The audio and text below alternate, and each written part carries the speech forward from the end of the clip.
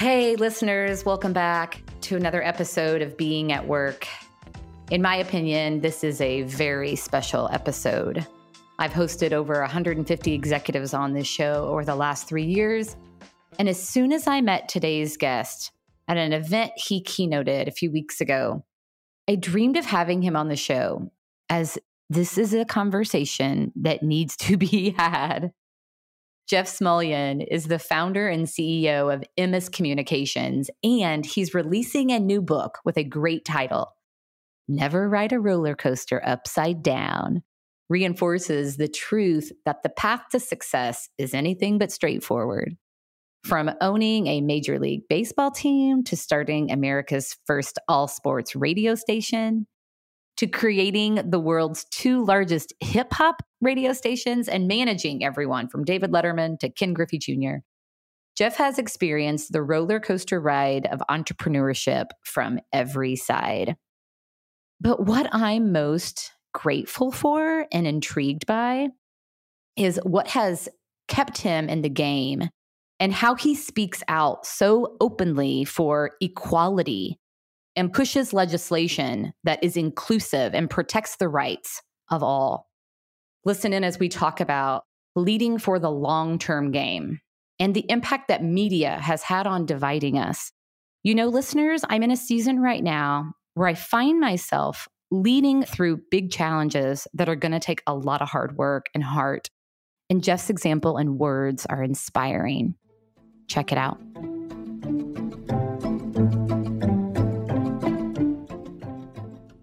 I always loved media. When I was a little kid, I listened to baseball games in top 40 radio on transistor radio, really in my room, like a lot of people in my generation, and always loved it, always knew what I wanted to do, I realized quickly I wasn't going to be a Major League Baseball player because I wasn't given enough talent, and I decided I wasn't going to be on the one side of the mic, but I just loved management, loved being an entrepreneur. I come from a long line of entrepreneurs. So I always wanted to start a media company, and I went to undergraduate school, was going to get a master's, decided at the last minute to go to law school, and I studied broadcast law. And then a few years later, started my own company, which is what I always wanted to do. I've been doing it for over 40 years. It's been fun. Well, and so you've documented all of that in this book that's releasing on November the 8th, Never Ride a Roller Coaster Upside Down. And so I suspect that represents your entrepreneurship journey, the ups and downs along the way. It really does. I have a saying, I had to be an entrepreneur because I'm not capable of being hired by anyone in a free society. And the genesis of the book was really, I have an 18-year-old daughter, and I drove her to school every day for years and years. And we just talk about life. And one day she said, Dad, nobody would believe these stories. You've got to write these stories down. And when COVID came, I started writing, and the next thing I knew, I'd written 300 and some pages and sent it to a couple of friends. And they said, look, you got a book here. So I got an editor to tighten it up, and got an agent and then a publisher. And the next thing I knew, I had a book. How has that process been for you, writing all of those stories down? It's been the most cathartic, fun process. Every part of it. I just finished the audiobook last week, where my agent said, you got to record the book yourself. We're not going to get a third party to read it. It's your story. It's your voice. Said your voice is decent enough that it will be okay, which is fun. But every part has been fun. Now we're talking about promotions, starting interviews. So it's a lot of fun. Yeah. Well, I can't wait to read it myself. Here in Indianapolis, obviously, Emmis is a well-known brand, and your leadership has quite a legacy, but also that owning a Major League Baseball team and creating 2 hip-hop radio stations. And there's a lot of experiences there that are highlighted in the book. Well, we've done all sorts of things. I am a big believer that we've been successful because I've been blessed to have great people working with me. And we've done all sorts of crazy stuff. I had 2 chapters in the book. WFAN, which is the world's first all sports station, was sort of my baby. And everybody said it was the stupidest idea of all time. So that chapter is going from idiot to genius, because when it worked, I started as an idiot and was an idiot for about a year and a half. And then it turned around and I became a genius. And I've always said the line between being an idiot and genius is very fine, and you go back and forth. And the next chapter was Genius to Idiot, because when I bought the Mariners, I was the boy wonder. We were the world's greatest marketers. Everybody loved me. They put my picture on a Wheaties box. Everybody in Seattle loved me. And then all of a sudden we started losing money and we said, well, we can't do this anymore. And I went to Idiot. So I've always said, number one, my last few months in Seattle taught me one of my favorite sayings. Everybody should be a pariah once in his or her life. I got that thrill in Seattle, and it prepared me for so many other things. But if you're doing anything, you're going to be on both sides of the idiot genius line. Yeah. Well, and there's a story when I heard you speak recently at this event that I referenced in the intro. You told a story about being at a Pacers game with your dad, and your dad had acknowledged like how lighthearted and fun, and you made this comment about the difference between being a fan and an owner. Yeah, he turned to me and he said, "Boy, you're really excited. You're really having fun. You're rooting for the Pacers." And he said, when I'm at Mariners games with you, you're very calm. I said, number one, you try not to make a spectacle of yourself. The guy who owned the team before us once danced on the dugout. And I said, if I ever dance on the dugout, shoot me. So you want to be very stoic. You want to be calm. And also you're just thinking about a lot of different things. You're thinking about payroll and marketing and ticket sales, and anybody's got a substance abuse problem who's playing on your team. So when you're a fan, you just get to be a fan. Then you don't have to worry about all this stuff. Right. Just get to be a fan. And your dad highlighted that. So good. Mm-hmm. Well, this event that I saw you speak at, Jeff, it's quite fortuitous because, as I told you, literally an hour before I went to the event, I was on the ACLU of Indiana. I was on the website just checking out all of the over 700 businesses who had signed the Don't Ban Equality, in opposition of Senate Bill 1. Right. And just for our listeners, Senate Bill 1, it was recently passed in Indiana as near total ban on abortion. And just a lot of organizations are really concerned about restricting access to comprehensive reproductive care because that threatens the health, the independence, the economic stability of both employees and customers. Yeah. And I was so glad to see that MS was on the list, a large organization really who have you always stood for equality. I mean, I think that's an important part of your brand. But there weren't a lot of large organizations on that list. And so MS really stood out to me. So I go to this event and then you are there, Jeff. And I was like, oh, I'm so grateful to be able to connect with him and chat with him about that and the signing of that letter and standing in opposition. So what's that like for you? Well, listen, we've tried to be a leader in a number of causes in this state. You never do enough, but we've always tried to be in the place where we thought was doing the right thing. Clearly, this is one of them. I've had several people say, why was the RFRA response from the corporate community so different than Senate Bill 1? And I was one of the 7 or 8 CEOs that negotiated behind the scenes to get the RFRA bill. If those listeners remember it, it was kind of an anti-gay bill, basically. And it was right before the National College Championships. It was a firestorm. We lost probably billions of dollars at conventions. Salesforce said, we're not moving here and building a second headquarters if you follow through with this. The NCAA said, we'll move out of town. They were even talking about canceling the tournament a week later, which would have been logistically impossible. But it got a lot of us involved, and the bill was toned down. This time, I think, and Andrew, you're right, a lot of companies didn't sign the ACL letter or some of the other ones. I can tell you that the major employers did try to temper this. As a matter of fact, James Briggs of the Star wrote this. They were there talking behind the scenes to key legislators and the governor. They felt like this was one, it didn't matter whether they were out front or not, because the key was, can we make a difference? And the answer was no. One of the problems was when RFRA came about, Indiana was on an island. The whole country was focused on Indiana and what the legislature and the governor had done. With the abortion bill, Indiana was one of many states, so we didn't get the national focus.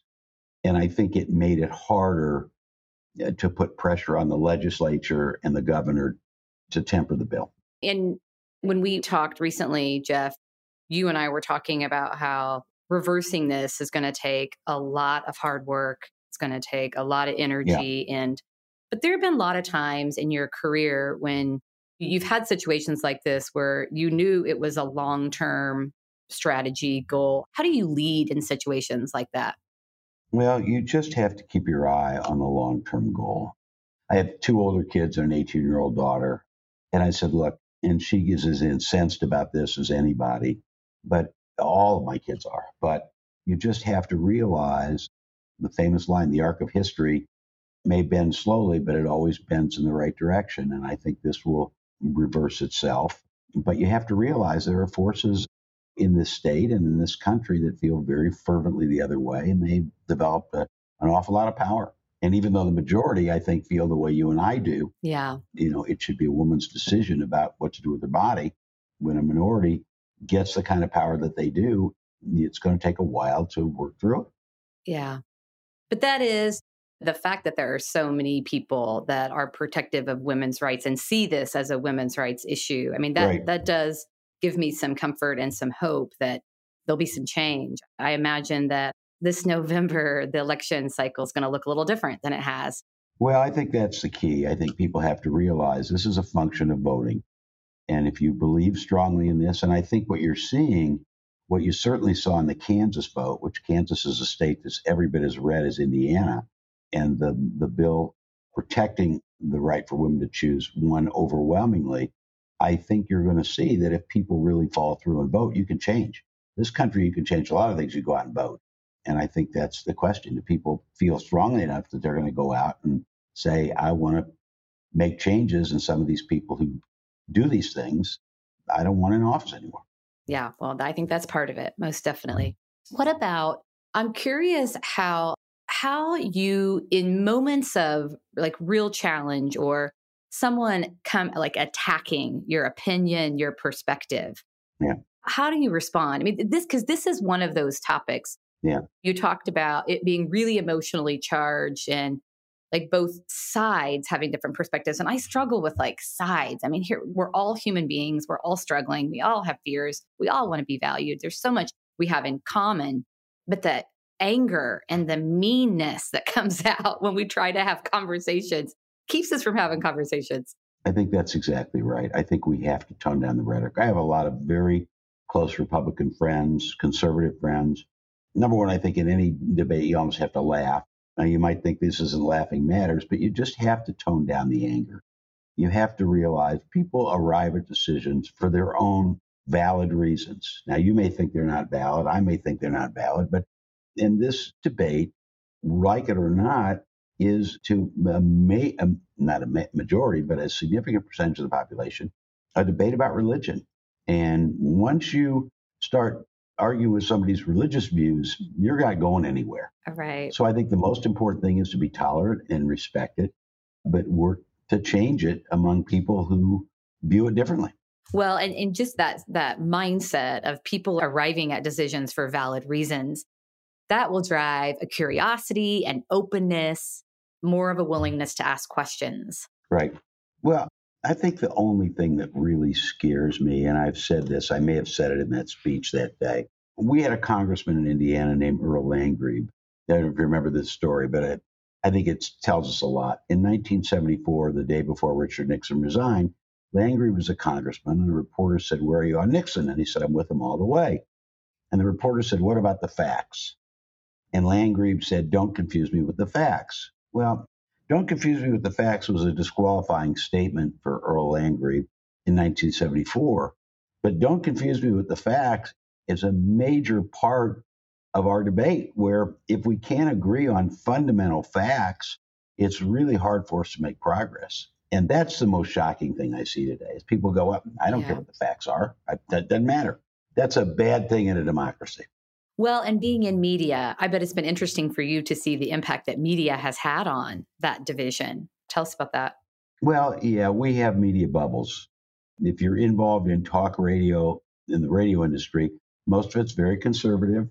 I'm a big First Amendment believer, but there are things I hear and I go, I just don't know if anybody is not just making things up.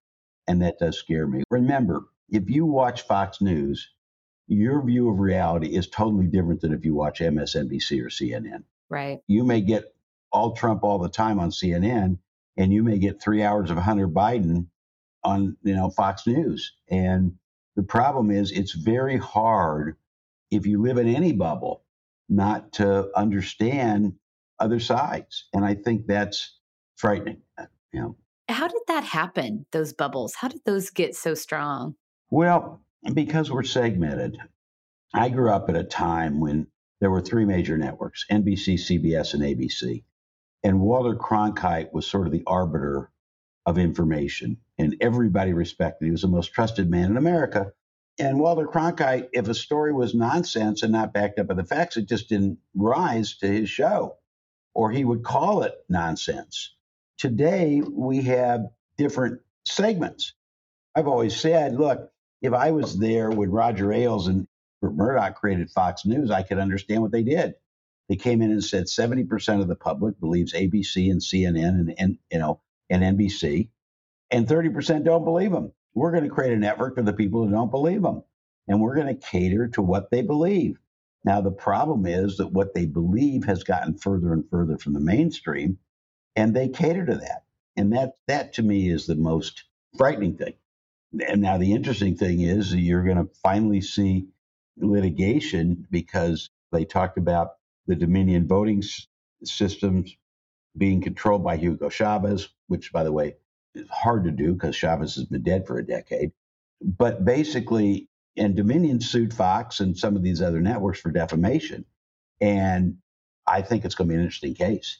But, you just have to wonder. I mean, it is hard for me to believe that 30% of America believes that the last election was rigged and that former President Trump is right. And yet he lost 62 lawsuits, many of them in front of judges. There's no evidence whatsoever that the election was rigged. And most people that I know in the Republican Party know that, but a lot of them won't say it because they don't want to upset his followers. And they feel that if his followers don't like them, it'll end their careers. It's a very frightening thing. So where is it headed? Well, I think you're going to see at some point this shake out. There's too many people who realize that this is nonsense, even though it's sort of taken a stranglehold on the Republican Party. I tell my wife, it's like bricks in a wall. Every time you see something new, another brick comes out of the wall. And most people don't pay attention to it like you and I do. So you and I sit there and go, how can people believe this? But most people just, they have their own lives. They don't think about it. But as information comes out, whether it's the hearings or the FBI, people start to say, wait a minute. I mean, I don't know what was in the FBI documents they seized, but all I know is this had happened any time in history. That the only word people would say is treason. Mm-hmm. That's what they would say. But we're in such a heightened thing that it's like you got 30% of the people say, well, of course he took the documents. Why shouldn't he? Mm-hmm. So it is, I think it will, when enough bricks come out of the wall will crumble. Mm-hmm. And when the wall crumbles, you'll have a rational Republican Party that's focused on real issues and real policy debates, which we should have. For most of my life, you had Republicans and Democrats debating policy, and it was a very civil, rational debate, and usually they reached a compromise. We've gotten away from that in the last 5 or 6 years. Yeah. Now, that's not all just Trump, but Trump certainly is the main driver of where we are today. Yeah. So I'd like to talk a little bit more about other media and the future of media and the impact that social has on how we are consuming information. And I mean, my daughter gets her news from TikTok. So yeah. Well, the problem is social media is this great democratization mechanism, sort of, but it also allows for just absolute misinformation, falsehoods. Yeah. So it really ratchets up the temperature on things that, and we also know that foreign entities, whether it's the Russians or the Chinese, have been pretty adept at manipulating it. So while it's a great democratizing thing to have information shared widely without sort of gatekeepers, it's also led to a staggering amount of misinformation, disinformation. Yeah, getting to the truth today is hard. It's hard to know what is real and what isn't real. It is. It really is. That has been the shocking change to me, is that truth is sort of like I said, facts don't matter. Yeah. Once facts don't matter, I don't know how you have a civil society. Yeah, because what's real? Is it just everyone's own reality has become truth? It's a really interesting time, isn't it? it's got to be just fascinating for you, like having spent your entire career in media, to see the vast difference today than when you started. It really is. It is just the changes in radio and TV and cable and now streaming services and podcasting changed so much it's unrecognizable. When I grew up, every kid had a transistor radio, and then later every person had a Walkman, or then later a boombox. Now everybody's got a phone, and it's their camera, and it's their social network, and it's their news feed, and it's their audio. I mean, the phone is ubiquitous. It's their computer. It's everything. So any crazy, like, futuristic predictions around what media will look like? I have all sorts of theories, but give me one. I'm so curious. Well, I mean, I think traditional networks will continue to diminish. If you just look at television viewing, for the first time this last quarter, more people watch streaming services, Netflix, Hulu, Disney Plus, than watch ABC, NBC, CNN, CBS.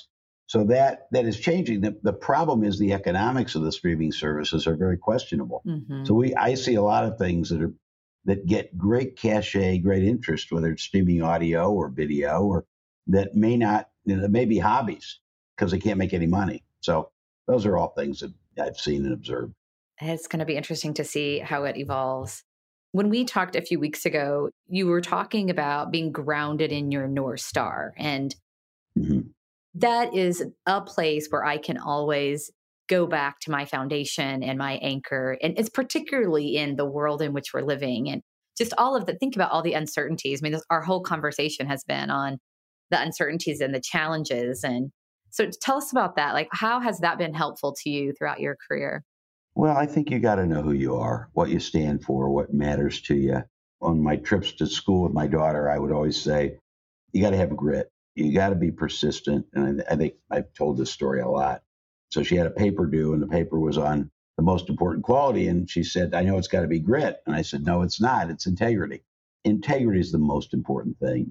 And as I've said, if your word is good, nothing else matters. And if your word's not good, nothing else matters.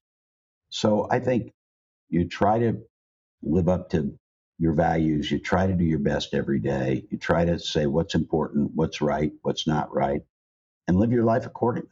Yeah.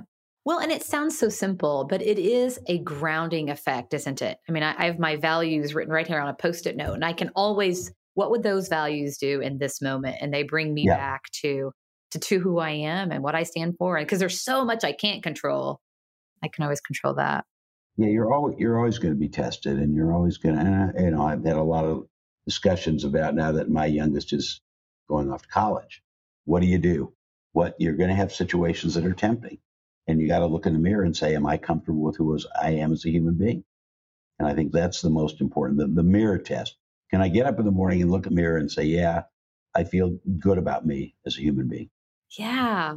Well, and what I so appreciate about that is, naturally, like, that is you are going to say the hard thing, but you're also going to be open to other perspectives and being willing to engage in conversation. And both can be true, right? I can be vocal about what I believe. And yeah, you have to understand everybody comes from a different place. The most important thing is to treat people with respect. Do not, one of our commandments at Emmis is never get smug. I always think hubris kills. When you believe the rules don't apply to you and you treat people differently than you want them to treat you, I think it's a major problem. Mm-hmm. Never get smugged. Right. It's great. Well, Jeff, thank you so much for being here. I so appreciate your willingness to connect and share, and looking so forward to the book. Thank you, Andrew. What are you most excited about the book release? I think just seeing if it resonates with people. I've always said, look, if it's funny and it's readable and they like the stories and maybe the lessons come through, the book is really about my experiences and the lessons I've learned, stories that I hope are funny. People who've read it said, boy, there's funny stuff in here. So we'll see. I think it's just such a new area. Yes. I've been doing management of a company for 50 years. Now, all of a sudden, I'm hawking a book. So that's totally different. But it's fun. Totally new experience and fun. Well, it's par for the course, isn't it? I mean, trying something, and that's what the book's all about. And that's what you're doing through this. It's exactly right. You do different things. And I've been fortunate. Every part of my life has been fun. I've been surrounded by people I love, whether it's my family or my coworkers, friends in my industry. So it's been a great journey. I have no complaints. Well, and thank you so much for signing the ACLU letter. Thank you for standing up for equality and for women's rights and doing the right thing. Since the overturning of Roe v. Wade, I've really struggled. Yeah. You've inspired and encouraged me to just keep going, keep leading, keep talking about it. You never quit. Keep aligning with other business leaders who agree. And so thank you for that. Yeah, Andrea, the most important lesson is you never quit. You keep fighting. Yeah. Thank you. It's been fun. Well, and all I have to do is think about my daughters, right? Absolutely and right. That makes it pretty easy. That's exactly right. I'll be out canvassing this weekend for some of my favorite candidates. Wink, wink. Okay. Thanks, Andrea. Thank you, Jeff. Thank you for joining us for this episode. Please subscribe wherever you listen to your podcast to never miss a Being at Work story.